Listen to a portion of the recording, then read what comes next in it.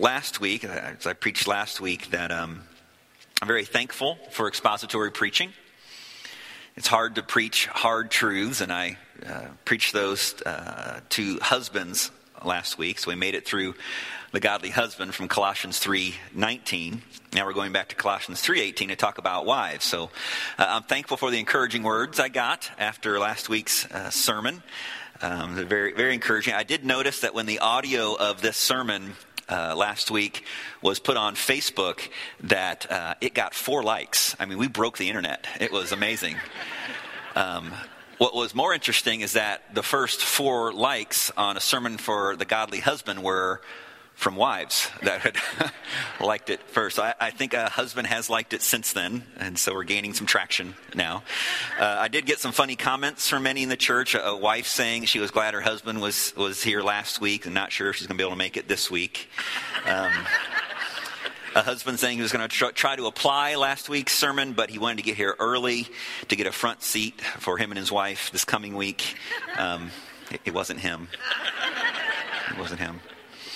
So, but it's hard to preach those truths to husbands from the passage last week, and it may be even harder for me to preach hard truths to wives today. Let me commend to you Daniel Bennett's sermons on these topics. I was greatly helped as I prepared for these 2 sermons. When we planted the church in 2008, the first book that Daniel led us through was the book of Ephesians. And so if you go to our website, just click on archived audio, you can find Ephesians, and you can go back. He did 5 sermons on the godly husband and the godly wife. The first 2 are entitled The Godly Husband, or something to that in that vein. The next 3 were about the godly wife. So guys, don't put a joke in here, okay? Not that the wives needed more. Actually, that middle sermon is entitled The Godly Wife, but he actually finished the godly husband in the first part of that sermon. So it actually is 2.5 sermons on the husband and 2.5 on the wife there.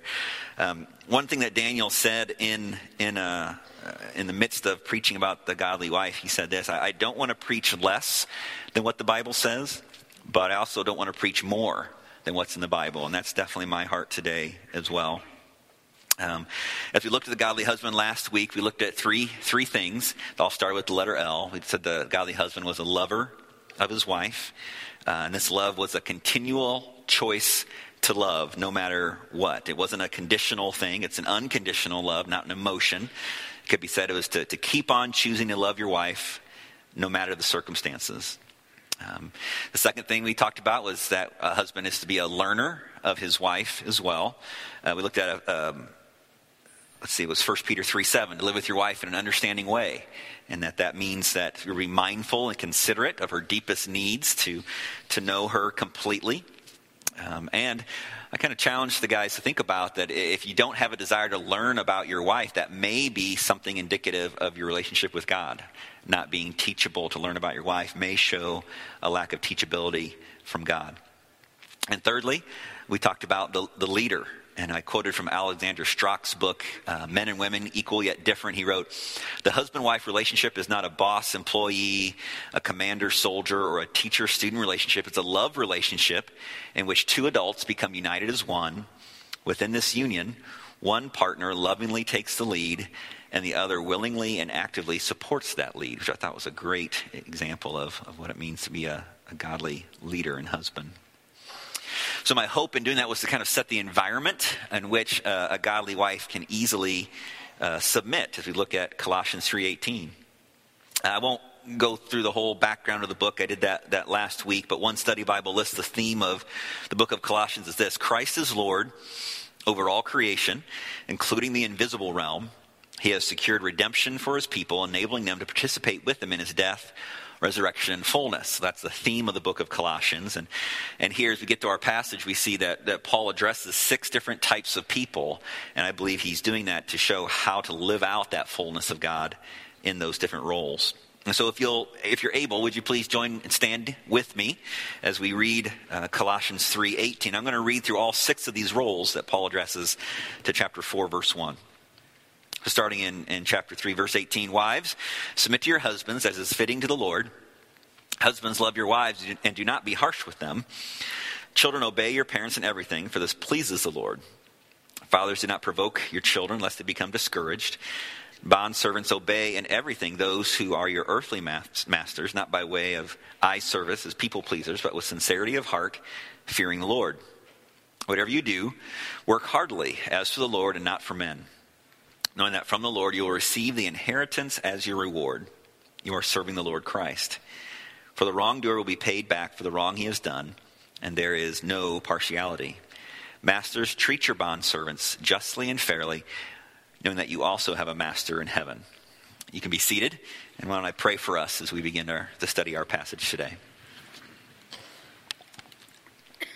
Heavenly Father, thank you for the opportunity to look at your word. I pray you would help our minds to engage in the word right now. Help us not to just empty our minds, but maybe to clear our minds of distractions that could keep us from really engaging with you. May our affections and our heart and our thinking be wrapped around you this morning. And I pray all this in Jesus' name. Amen.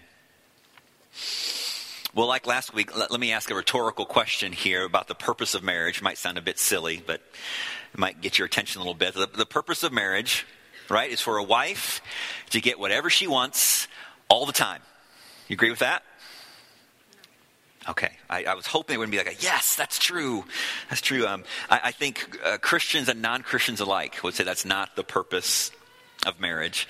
And knowing many of the wives in this room, I know that they would not say that is the purpose of marriage. But you probably agree with me, though, in saying that we do have this flesh inside of us that does want a marriage or even all of life to revolve around us. And in marriage, to make marriage all about me.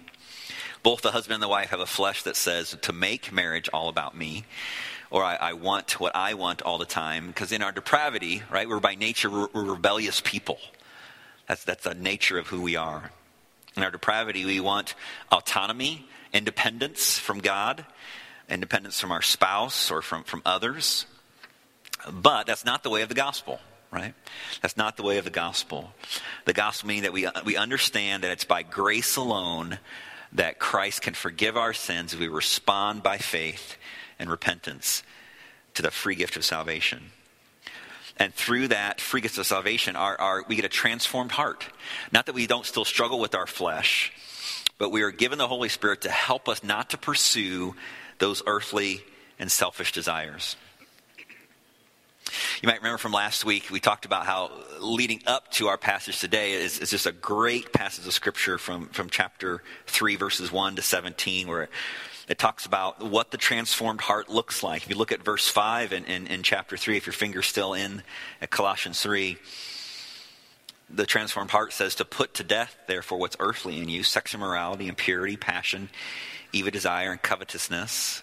Look down in verse 8. Put them all away. Anger, wrath, malice, slander, and obscene talk from your mouth. Do not lie to one another. If you skip down to verse 12, put on then as God's chosen ones, holy and beloved, compassionate hearts, kindness, humility, meekness, patience, bearing with one another, forgiving each other. Verse 14, putting on love. Verse 15, let the peace of Christ rule in your hearts. Verse 16, let the word of Christ dwell in you richly. And 17, the summary here, and whatever you do in word or deed, do everything in the name of the Lord Jesus, giving thanks to God the Father through him. And then we get to this text that says, wives, submit to your husbands, and husbands, love your wives. So Paul is giving wives and husbands here, okay, all that stuff I just read, 1 through 17, here's a way to live that out, wives, and here's a way to live this out, husbands. So this idea of loving your wife and submitting to your husband must be pretty important, because he doesn't talk about a whole lot of other stuff here, right? Wives, submit to your husbands. It's fitting the Lord. Husbands, love your wives and don't be harsh with them. These must be pretty important things. But they're hard things. They mean dying to self. And so we approach this text not with the sense of drudgery. I've got to love my wife, or I've got to submit to my husband. We approach this text with joy. We approach this text with joy. We're happy. We're most happy when we obey God's truths. And in fact, an online article from desiringgod.org, John Bloom writes this. It's a little bit long, but stay with me. It says, when have you been least motivated by selfish ambition and laziness and lust and self-righteousness? When has the fear of man, the general cares of this world, and the deceitfulness of riches wielded the least influence over you? When have you felt the most capacity to love others and the most concern for perishing unbelievers, the persecuted church, and the destitute poor? In other words, when has your life been most characterized by holiness? I can tell you when. It's when you've been most in love with Jesus.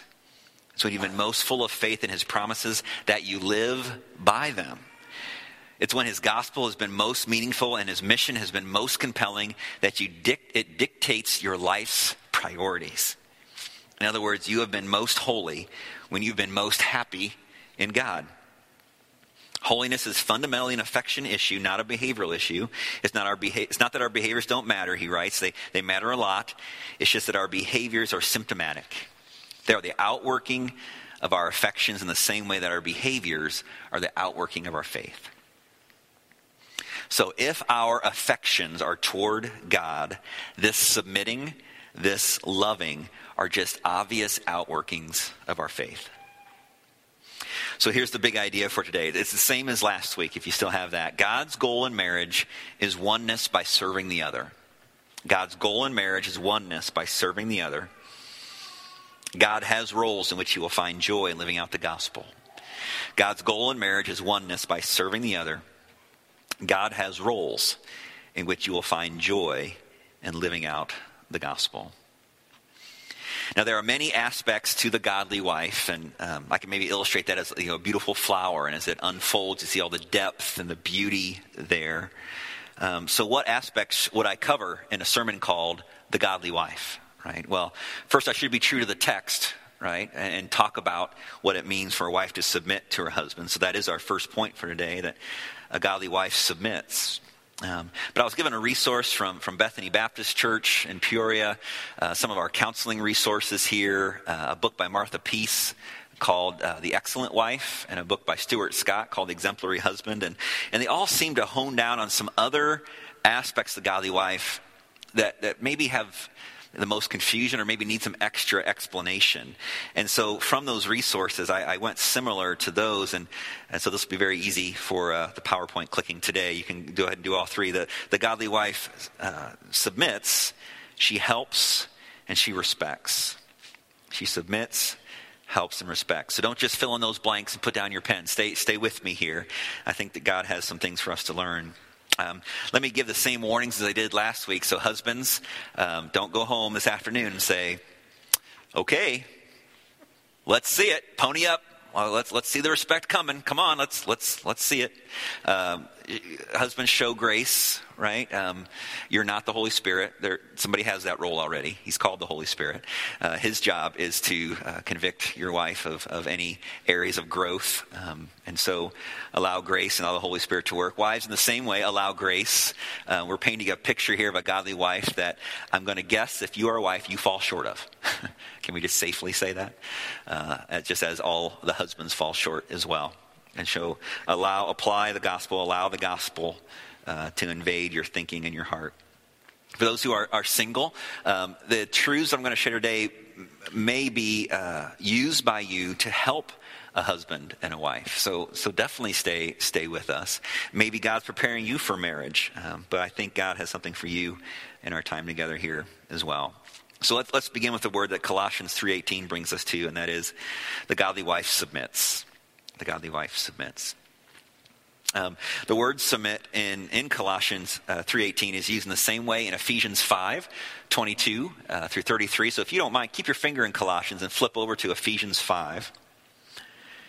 And while you're doing that, I'll just share a little tidbit that I learned from a commentary here that if the reader of Colossians was reading this as we are, and it got to wives, and that day when this was written, they would have expected a different word than submits there. You know what word that would have been? Obey. Because in the culture of that day, it was thought that a wife was more like a child in relation to the husband. It was, she should be obedient to him. And so maybe as the reader read this, and it's originally, or was hearing this being read, and wives, they're going to say obey. But Paul, he says submits. And by saying submit, Paul is actually esteeming women and lifting them up and esteeming the whole institution of marriage by saying this is not a child-parent relationship. This is altogether different. So Paul uses the same word in Ephesians 5 if you're there. I'll go ahead and read 22 through 33 because we'll be referencing that as well throughout our time together. Wives, submit to your own husbands as to the Lord. For the husband is the head of the wife, even as Christ is the head of the church, his body, and is himself its Savior. Now, as the church submits to Christ, so also wives should submit in everything to their husbands. Verse 25, husbands, love your wives as Christ loved the church and gave himself up for her, that he might sanctify her, having cleansed her by the washing of water in the word, that he might present the church to himself in splendor, without spot or wrinkle or any such thing, that she might be holy and without blemish. In the same way, husbands should love their wives as their own bodies. He who loves his wife loves himself. For no one ever hated his own flesh, but nourishes and cherishes it, just as Christ does the church, because we are members of his body. Therefore, a man shall leave his father and mother and hold fast to his wife, and the two shall become one flesh. This mystery is profound. I'm saying that it refers to Christ and the church. However, let each one of you love his wife as himself, and let the wife see that she respects her husband. So let's define this word submit here. The literal meaning has to place oneself under, to be under one's authority. So at this point, it seems wise to consider what this word does not mean, and then to consider what it means. Because I think this word submit in our culture today, there's some baggage to it. And there might even be in this whole semantic range of what a word can mean. Our culture influences that. So what does it mean here? So let's talk about what it doesn't mean first. And actually, my daughters gave me some help on this and what submission does not mean. First, my daughter Addie is 13, and she actually wrote it out for me. She said, and she kind of says it with a smile. This is a little joke here. Wives submit only if your husband meets pre-placed standards placed by said wife. And there's a list. There's 3 things here. Number 1, he isn't super judgy. Okay. Number 2, doesn't make too many dad quality jokes. She might be speaking to my sense of humor there. Number 3, doesn't wear skinny jeans. So I think I'm doing okay today on that. So not a fan of skinny jeans on guys, apparently. So my 8-year-old daughter, Sadie, saw Addie writing this out and decided she needed to write something out too. So she got a piece of paper, and here's what she wrote. She wrote this: no PDA. So kids, if you don't know what PDA is, you can ask your parents later. But that was her input into what submission is not. But submission is not making the wife a lesser person. I think last week we established that pretty well, that these roles have nothing to do with worth or giftedness. 1 Peter 3:7 talks about how a wife is a fellow heir with the husband, therefore equalizing the husband and the wife. They are fellow heirs together. It doesn't mean that the wife checks out mentally or cannot function well or can't have independent thoughts.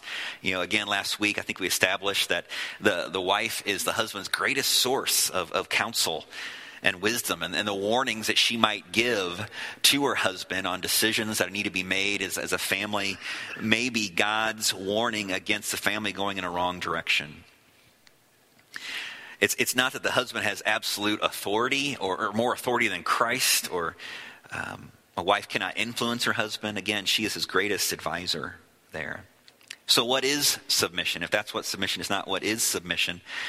I think first a wife embraces her husband's leadership as the church does Christ's leadership.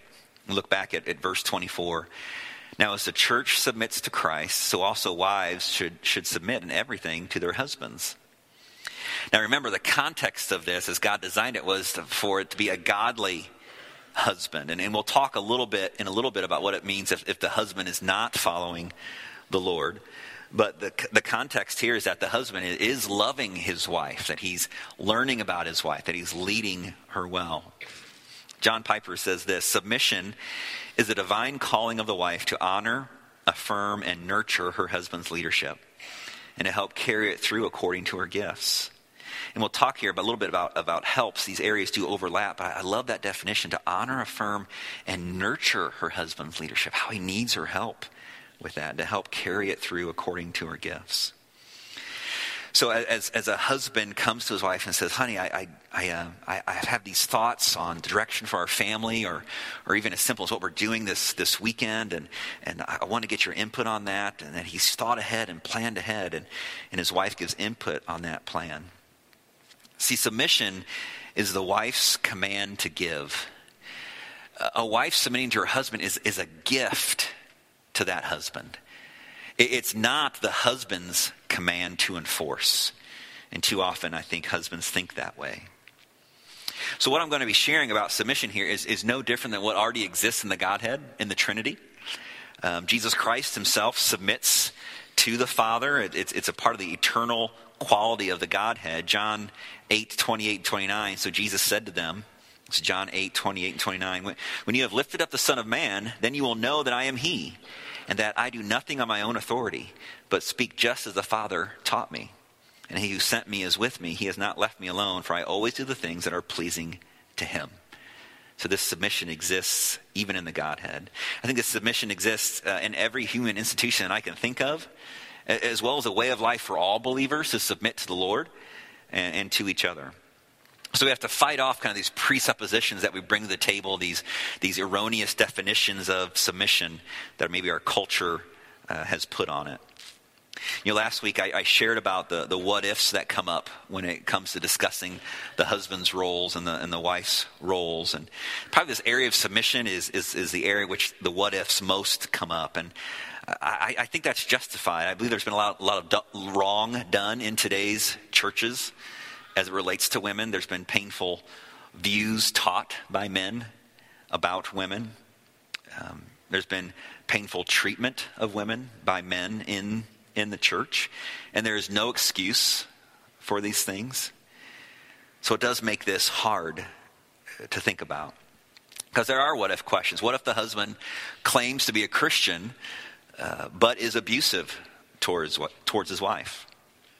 So in each of these in that situation, the guilty need to be called to repentance. The innocent needs to be moved to safety and proper authorities contacted. And in fact, turn to Matthew 18, verse 15.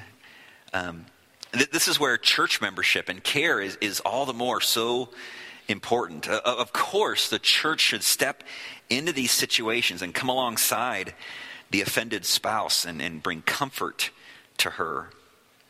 And I think our environment of our churches today need to be open and inviting to allow women to come forward and say, I've been hurt in this way. And we need to listen and care for women in those situations. And of course, the church should rebuke the guilty spouse with the goal of restoration. Now, if you're looking at Matthew 18, this passage often gets called the passage about church discipline. And that word discipline, we can kind of bring some of those negative connotations to that as well, can't we? I was disciplined as a child, those types of things. The goal of this passage really is church restoration here. And so for the guilty spouse, for a husband, for example, who's abusive, you step in here. And verse 15, I really think is the wife can do this, right? She says, if your brother sins against you, go and tell him his fault between you and him alone. If he listens to you, you have gained your brother. So we tend to extract this out of the marriage relationship. I think we need to put it back into the marriage relationship because honestly, you could probably say that most days of my life, I'm under the first step of church discipline. Right? I should be open to my wife, my kids, you all coming into my life and saying, Ben, hey, I'm willing to be wrong on this, but I think I see a sin issue that needs to be addressed. And what is that? That's the first step of church discipline, of church restoration here. And so if a wife is being treated poorly by her husband, she goes to her husband and says, I believe you're sinning against me. And if he doesn't listen, look at verse 16. But if he doesn't listen, take one or two others along with you, that every charge may be established by the evidence of 2 or 3 witnesses. So she brings people along with her from the church. Verse 17, if he refuses to listen to them, tell it to the church. Okay, it's announced to the church that this husband is struggling, and the goal, church, is to restore him. And then if he doesn't listen even to the church, let him be to you as a Gentile and a tax collector.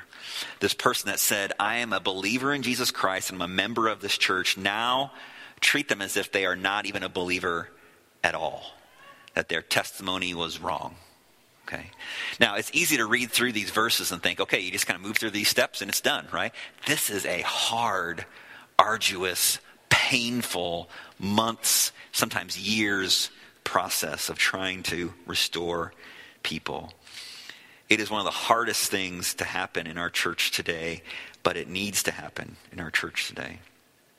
So, as we head home today, you can say, honey, how about we start the first step of church discipline? Right? That's the romantic Valentine-y way of starting your afternoon.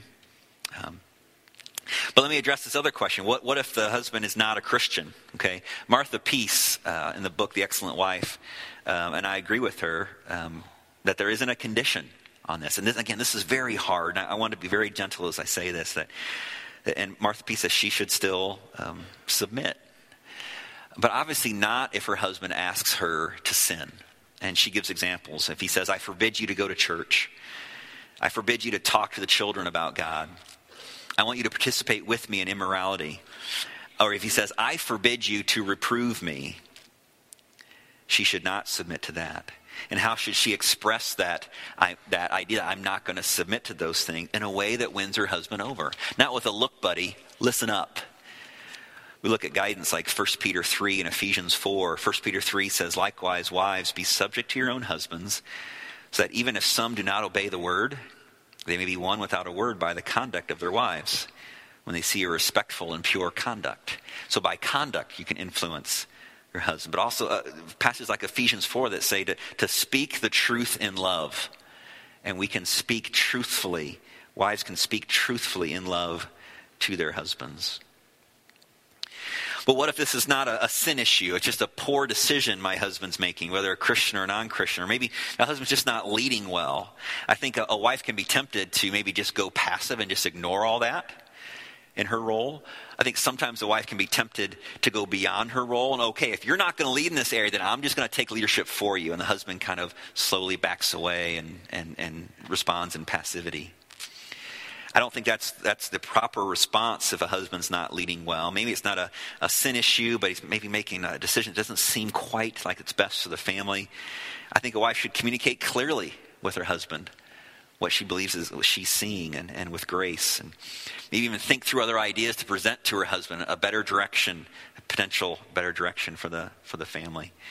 And she considers the best way to bring up the conversation as well. So by way of application here, Martha Peace, she gives some examples of an unsubmissive wife. Peace writes that she may be more loyal to others than her husband. Does she argue or give the cold shoulder when she doesn't get her way? Does she manipulate her husband to get her way? Does she make important decisions without consulting her husband? I asked my wife, I said, okay, if you were just to define, this is what it means to submit to your husband, what would you say? Like, what does that mean? Like, what do you do today to submit? Kind of taking it from the 30,000 feet view to the 2-foot view. And she said this, she said, honoring and supporting the direction her husband proposes. Honoring and supporting the direction her husband proposes. I thought that was good. But the question again, well, what if he gives no direction? What if I'm not getting a direction from my husband? Well, I think a wife can humbly and graciously go to her husband and say, honey, I love you, and I desire to be led by you, and I would love to hear your direction for our family in this certain issue. I would love to get your direction on our plans for this next week, and I would love to be led for you like Christ leads the church. Wives, you can ask yourself, does your love for your husband reflect the submission and patience of Christ? Do you honor your husband as the church is meant to honor Christ? What sort of view would people have of your husband if all they had to go on is what they hear from your lips? Again, as the husband needs to seek input and discipleship on how to love, learn, and lead his wife, so the wife should seek input from other wives on submission. Titus 2:2-5 says, let me start in verse 3, Titus 2, verse 3. Older women likewise are to be reverent in behavior, not slanderers or slaves to too much wine. They are to teach what is good, and so train the young women. to love their husbands and children, to be self-controlled, pure, working at home, kind and submissive to their own husbands, that the word of God may not be reviled. So not only is the godly wife to submit, but she's also to help. Okay? The second point is she is to help. And I picked each of these words out of the scripture. So Genesis 2:18 says that, then the Lord God said, this is Genesis 2:18, it is not good that man should be alone. I will make him a helper fit for him. So what is a helper fit, or a fitting helper? It's someone who completes and complements the man. The word helper here speaks of a person who meets the needs of another. This word is used of the Holy Spirit in Philippians 1:9. So again, this builds my case that these words are not demeaning words. They're words used to describe our God. And God himself helps by strengthening the believer in Ephesians 3:16. And there's some ways that a wife can be a helper to her husband. Let me go through some of these ways that a wife can be a helper to her husband. Number one, a fitting helper for insight and counsel. I think I've talked about this already. Proverbs 31:26 says, she opens her mouth with wisdom, and the teaching of kindness is on her tongue. Let me just tell you, church, I'm a better husband because of my wife helping me. I'm a better father because of my wife helping me. I'm a better pastor because of my wife helping me. I can come to her with issues that I'm wrestling with, and she's one of those internal processors. You share something with her, and you can just see her mind start to go, and the Holy Spirit start working, and kind of if you're an Apple user, that beach ball starts turning around, or if you're a PC person, that little status line keeps going. And man, I know by the time that status line gets to the end, there's something good coming. I'm a better man because of my wife and the counsel that she gives me. Another way a wife helps her husband is to be a fitting helper in the home. When Pastor Daniel preached on Ephesians 5, I mentioned this last week, that he preached that everything in the home is the responsibility of the husband as a leader of the home. And that sermon was given in July, so the AC was cranking that day. But the amount of heat put off from the sweat of the guys sitting in these rows, that the AC was double time. Because there's everything in the home is my responsibility, okay? Well, wives need to help their husbands with that. We need a wife's help in those areas. We look at Proverbs 31:15. She rises while it is yet night and provides food for her husband and portions for her maidens. In verse 27, she looks well to the ways of her household and does not eat the bread of idleness. As I read in Titus 2:5, to be self-controlled, pure, working at home, kind and submissive to her husbands, that the word of God may not be reviled. Finding fulfillment in her role in the home does not mean that she can't work outside the home. Don't hear what I'm not saying. In fact, I think Proverbs 31 even talks about work outside of the home. But I think it's safe to say that Scripture seems to put an emphasis on the wife helping at home. And if a woman cannot find fulfillment in working in the home, it's strange to think that she would find it outside of the home. Wives can help in making the home a place of encouragement, of comfort and understanding. Helping the home be a place that has order, not a museum where nothing can be touched, but makes the house a home. And a husband is greatly helped by this. Left to myself, I'd probably still have my college posters of Michael Jordan up on my walls. But thankfully, my wife has that nurturing sense that brings about a nurturing environment. To kind of speak to that difference between men and women and the nurture that is often present in women, when our church sent a team out to Preston, Idaho, to go to Grace Fellowship Church to help in the ministry of our sent missionaries, Jeff and Brenda Timms, we met a dear man named Glenn. Just a dear man. Our team just fell in love with Glenn, and I'm friends with him on Facebook. And I asked his permission to share this post that he put on Facebook. He said I took the kids to see The Greatest Showman last night, a musical that's out right now. And Daisy, my daughter, age 9, said, "What a wonderful story, Daddy. The ending was heartwarming." Richie, boy, age 7, "Daddy, we should get a butler and an elephant, and the butler could ride the elephant around Preston." A much different response from Daisy than Richie. Women have this nurturing spirit that leaves an imprint on the home. Number 3, another way a fitting helper can help her husband is by being dependable and trustworthy. Proverbs 31:11 and 12, the heart of her husband trusts in her, and he will have no lack of gain. She does him good and not harm all the days of her life. She's a fitting helper with her husband in rearing the children. Proverbs 31:28, her children rise up and call her blessed, her husband also, and he praises her. In this vein, Wayne Mack encourages the wife to, quote, build loyalty to the husband in the children. The wife's attitudes toward the husband are quickly picked up by the children. A lack of respect or confidence in his leadership should be discussed outside the earshot of the children. So she's a helper in rearing the children. She's also a helper in encouraging her husband to lead. As the wife glorifies the husband as a leader, she glorifies the Lord. And there are times where Casey has told me, Ben, you just need to lead right now.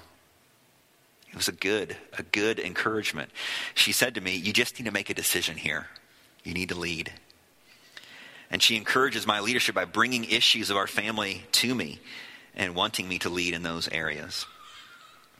So wives, as you consider being a helper in insight and counsel in the home, being trustworthy for your husband, rearing the children with him, encouraging your husband to lead, are you being passive in being a helper in those areas? Or are you being too aggressive in those areas and usurping your husband's leadership? So lastly, the godly wife respects. The godly wife respects. We get that from Ephesians 5:33, which I already read, that, however, let each one of you love his wife as himself, and let the wife see that she respects her husband. So the word respect here means to highly regard, to notice, to honor, to prefer, to esteem, to praise, and to admire exceedingly. She should respect him positionally. God has placed the husband in a position of leadership, 1 Corinthians 11:3, but I want you to understand that the head of every man is Christ, and the head of a wife is her husband, and the head of Christ is God. But then that what if question, what if he doesn't deserve it? What if he doesn't deserve respect? And this is hard. And here again, I call upon the husbands of the church to love your wife, to learn about your wife, and to lead her as Christ does the church.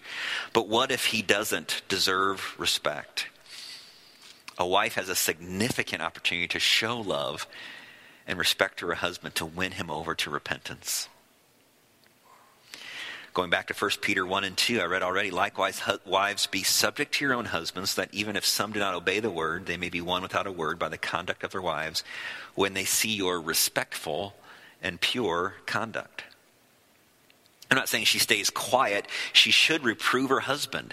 We take passages like Galatians 6 and we think, okay, that's kind of separate from marriage, but it's not. We need to infuse it into marriage. Brothers, as anyone is caught in a transgression, you who are spiritual should restore him. A wife can be used to restore her husband in a spirit of gentleness, keeping watch on yourself, lest you too be tempted. Bear one another's burdens and so fulfill the law of Christ. There is a respectful way for a wife to approach her husband. Matthew 5:7 says, blessed are the merciful. She can be merciful, for they shall receive mercy. To say, honey, I want to come to you and just share with you something. I'm willing to be wrong on this, but I see an area of your life that I don't think is in step with what God would want. And I want to love you enough to tell you about it. And the husband should receive that. If he doesn't, he needs to be approached by the church, as I've made a case for already. From Matthew 18. The church, of course, steps in. Last week I referenced a podcast where the speaker said that the commands to husbands and to wives, you don't see a lot of conditions in here. You husbands, love your wives if they are kind towards you, or wives, submit to your husbands if they are a good husband. What I didn't mention last week, that was a woman speaking. In fact, it was a panel of 5 women speaking at a Gospel Coalition women's conference. You know, Casey and I have been in full-time ministry for about 19 and a half years now. And ministry can be taxing, I'll tell you that, but it is a joy to be a part of. We used to be in campus ministry, and there were days where I would be leaving the house at like 9 or 9:30 p.m. to start a meeting on campus. I can't even imagine that now, the energy to do that. But I used to have that energy to go to campus starting at 9 to start meetings for the evening. And I tell you, whenever I left the house, one time we had a newborn and a 17-month-old, and I'm leaving the house at 9 p.m., all right? Can you imagine this scenario? I will tell you that I left with the uttermost respect for my wife. She encouraged me as I left the home, and she encouraged me to go out and do that ministry. And even now, as a pastor, there are times where you do get that phone call late at night and someone's in the ER. And it is our joy, and I say our, meaning Casey and it is our joy for me to leave the house and go do that. And I do have the uttermost respect, and I believe I have that respect from Casey as I go out and do those things. I've had people who I've met with for counsel, and they say, hey, thanks for just taking the time. I know you're taking time away from family to do this. And I say, well, first of all, I'm paid to do this. So it's kind of my job. But also, Casey's with me as I'm here with you. And she is fully behind me being here and praying for us even as I'm here. I have relished in this opportunity to esteem her publicly, and I love my wife, and she has been a blessing to me. I know of a man who did love ministry, and his wife didn't respect that call, and he pressed on without that respect, and he didn't listen to his wife as well, and I'll tell you, it did not end well. It did not end well. Earlier I referenced the movie The Greatest Showman. And I'm going to give an illustration from this movie. Now, this movie is not from a Christian worldview, and every illustration breaks down at some point, right? But one thing you do see in this movie is a real respect of Charity Barnum, this character, to P.T. Barnum. Now, if you do a historical overview of P.T. Barnum, nothing like the movie. I don't know. It's not historical at all. This man had some issues. But in the movie, the caricature of him, Charity sings this song to her husband. She says, however big, however small, let me be a part of it all. Share your dreams with me. You may be right, you may be wrong, but say that you'll bring me along to the world you see, to the world I close my eyes to see. Now again, every illustration breaks down because I think she respected him for lying about some collateral he had to a bank. But you get the picture here. I want to be with you. I want to go with you, and the respect that she esteemed him with. All ministry is hard, so wives, as your husband does ministry and he leaves the house, do you esteem him? Do you respect him? Would you be willing to go with him in that ministry joyfully?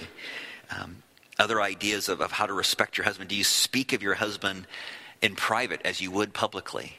Or is there some type of switch that goes off there and you don't speak to him as highly in private as you do in public? Do you speak to him like he's another child in your home? Last week I kind of got on the husbands a little bit, maybe a little bit of a 2x4 to the head. So this is so with wives, it's not a 2x4 at all here. The husbands, I said, the joke we say is, I got to go talk to the boss. I got to make, you want to make plans with my family? Well, the boss has the calendar, right? And we make that joke, and I don't know if that's really reflective. It's obviously not reflective of the scripture, right? I don't think it's necessarily reflective of the husband saying he doesn't love his wife. Okay, I'm not going to be too strong with this, but wives, I think at times I've heard say, like for example, if my wife said this, which she doesn't, thankfully, but I've got 5 kids in the home, the 4 children, then my husband, right? And we can say that. But there's a little bit of truth in every sarcastic comment we make, right? And so do we say that he's like one of my kids? Is that the respect that Paul is calling us to and God is calling us to in Ephesians 5 here? Would you describe your countenance and treatment of your husband as one of respect? In his faults, do you point him to a loving Savior with respect? To not say, hey, listen, doggone it, would you knock it off? Versus, honey, I see you're struggling, and I love you. I want you to remember the gospel right now, and that forgiveness is waiting for you, and I want to forgive you as well. That's the respect I believe God is calling wives to. So let me finish as we started here. Our condition is to think the world revolves around us, isn't it? We still struggle with our flesh. The gospel and the word give us what we need to live out marriage in a way that pleases God and gives us the most joy. As I was preparing for this sermon, my wife sent me a screenshot of a Desiring God article, a different one, and it said this. It says, This is the way God meant it to be before there was sin in the world. Okay, you ready for this? This is the way God meant it to be before sin was in the world. Sinless man, full of love, and his tender, strong, moral leadership in relation to woman. And sinless woman, full of love, and her joyful, responsive support for man's leadership. No belittling from the man, no groveling from the woman. Two intelligent, humble, God-entranced beings living out in beautiful harmony their unique and different responsibilities. Let me pray for us that we would live toward that end. God, I'm grateful. I'm grateful that you have given us the framework to live out what is godly marriage for your glory and for our good. And may we find great joy in loving husbands loving their wives and wives submitting to their husbands. I pray this in Jesus' name. Amen.